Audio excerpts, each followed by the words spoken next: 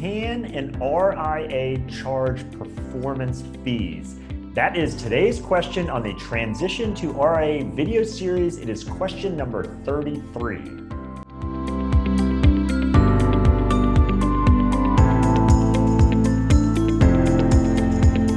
Hi, I'm Brad Wales with Transition to RIA, where I help advisors just like you understand everything there is to know about why and how to transition to the RIA model.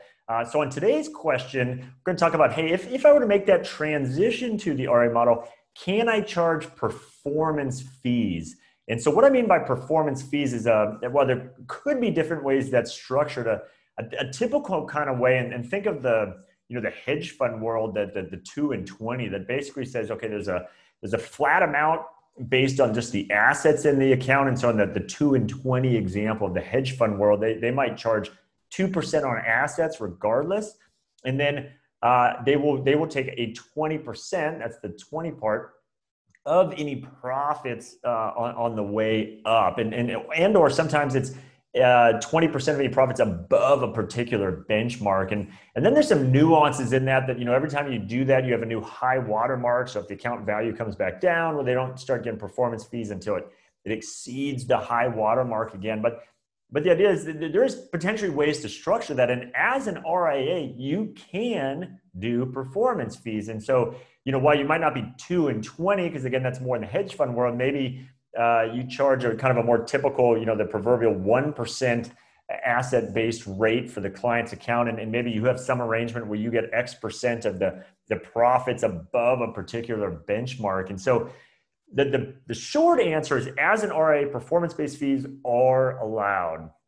The longer answer, and I'm going to get into that here, and this is the whole reason I made videos, is while it is allowed, there are absolutely challenges of doing this. It is not just a simple undertaking, and there's a lot of kind of things you would want to be aware of before you even consider doing it. And I'm not trying to suggest you shouldn't, but I think it's important that you fully understand exactly how this works and fully understand exactly what the expectations would be before you even consider maybe, hey, wow, if I go ahead and transition to the RIA model, that is something I would want to do.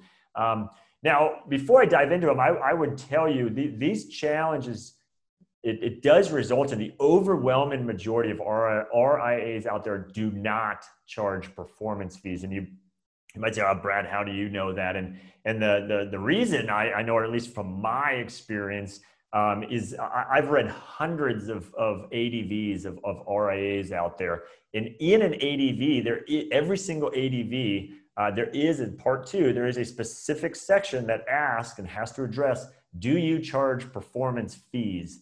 And then obviously you provide the answer. And I would tell you, of the hundreds and hundreds of ADVs I've read over the years, I would, I'm just going off of memory here, I'd venture it's a single-digit number of them had performance fees or charged performance fees.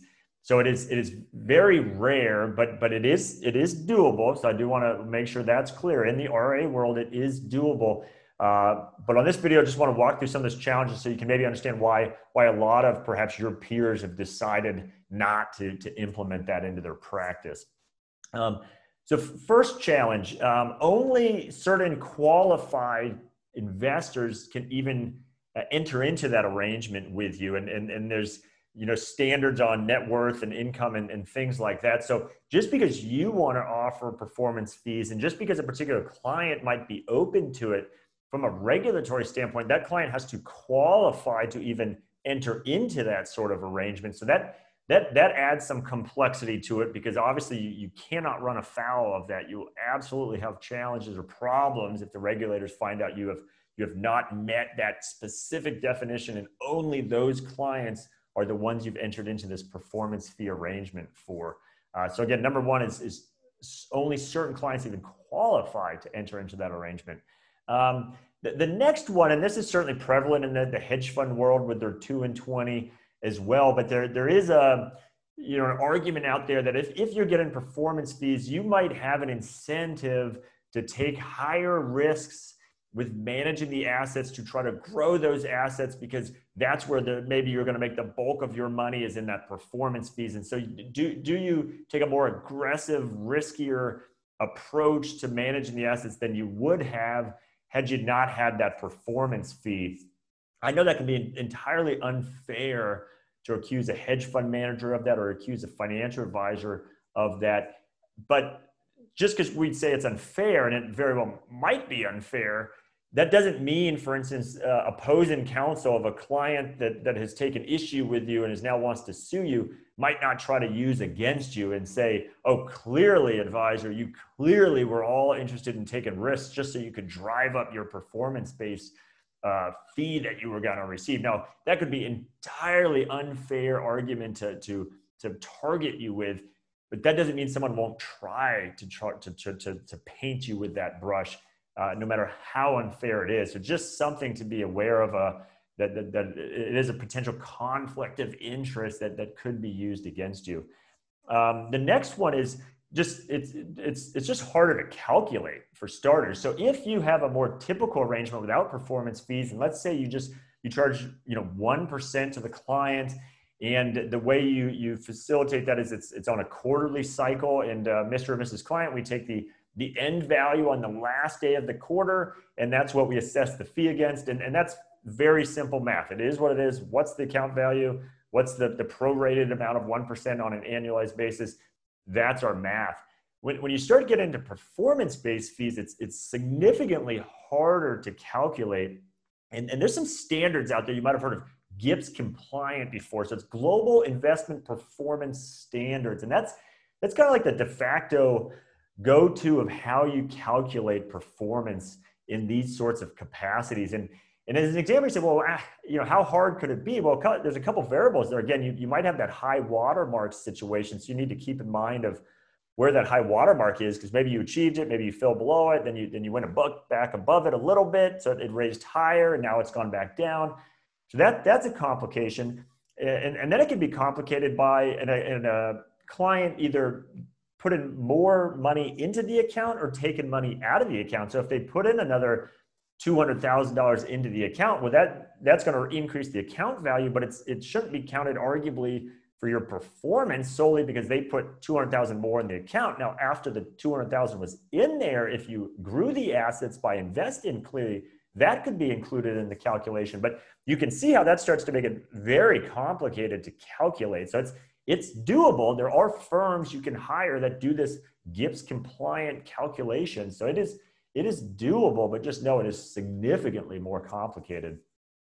And then the last challenge I'll point out, not an exhaustive list here, but just some challenges, is I did a separate video. I've actually done 2 videos on kind of regulatory exams. So if you have your own RIA, you will get examined by your regulator. It could be the SEC or state, depends on your size.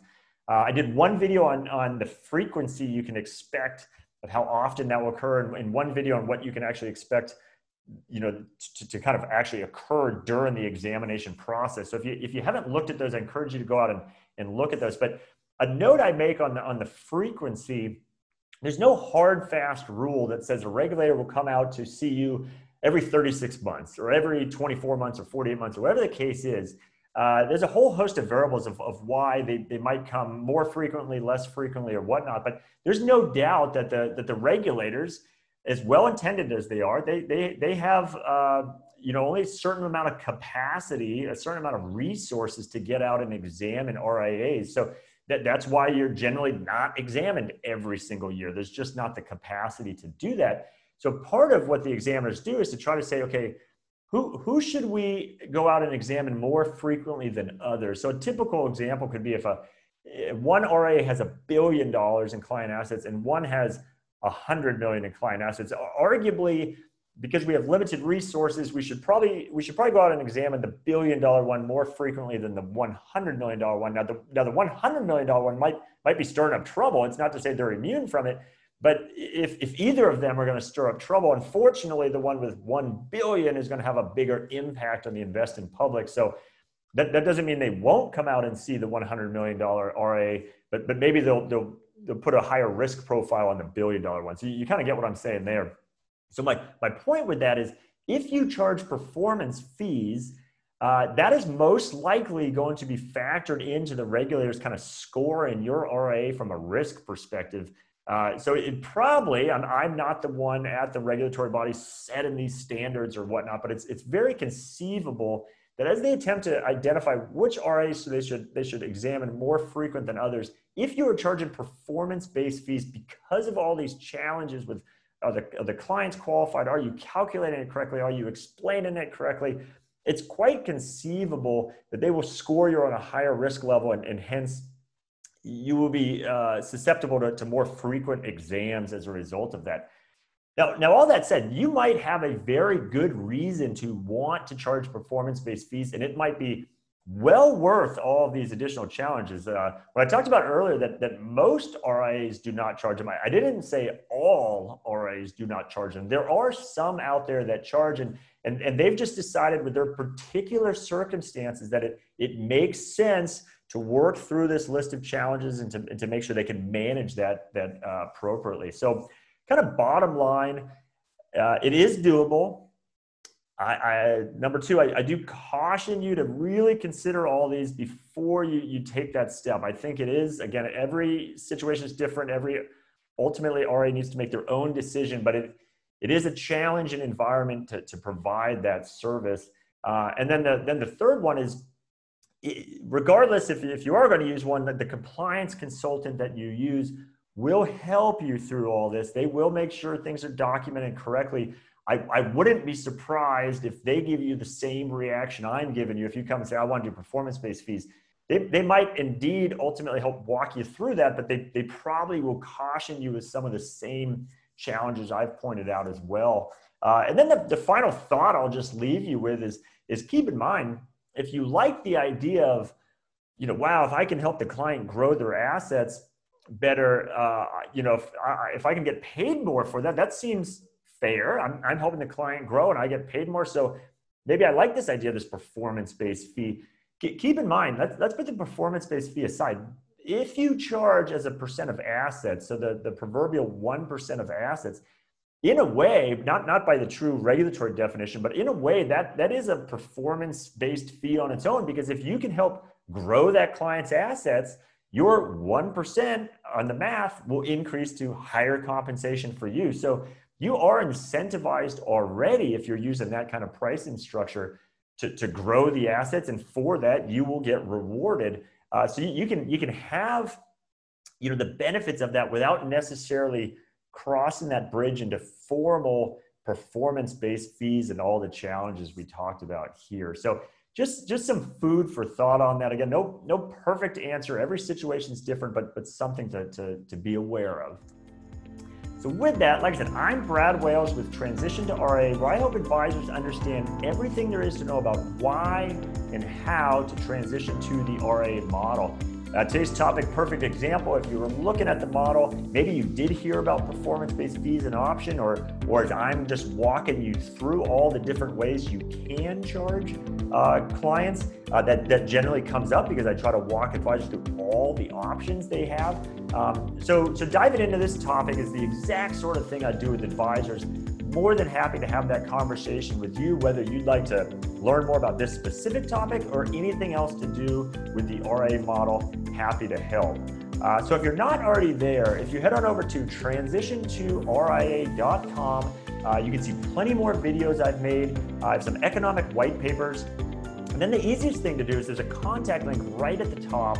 If you just click on that, you can instantly and easily schedule a specific date and time that we can have a conversation just like this. Whether you have a question about today's video or anything else about the RIA model, or you just want to begin that macro conversation of, here's my current situation, here's my current affiliation model, here's the current kind of firm I'm with, here's my current client base. What might it look like if I were to transition to the RIA model from an economic standpoint, to a flexibility standpoint, to a freedom and control standpoint, and responsibility standpoint as well? Happy to have that conversation with you. So with that, I hope you found value in today's video, and I'll see you on the next one.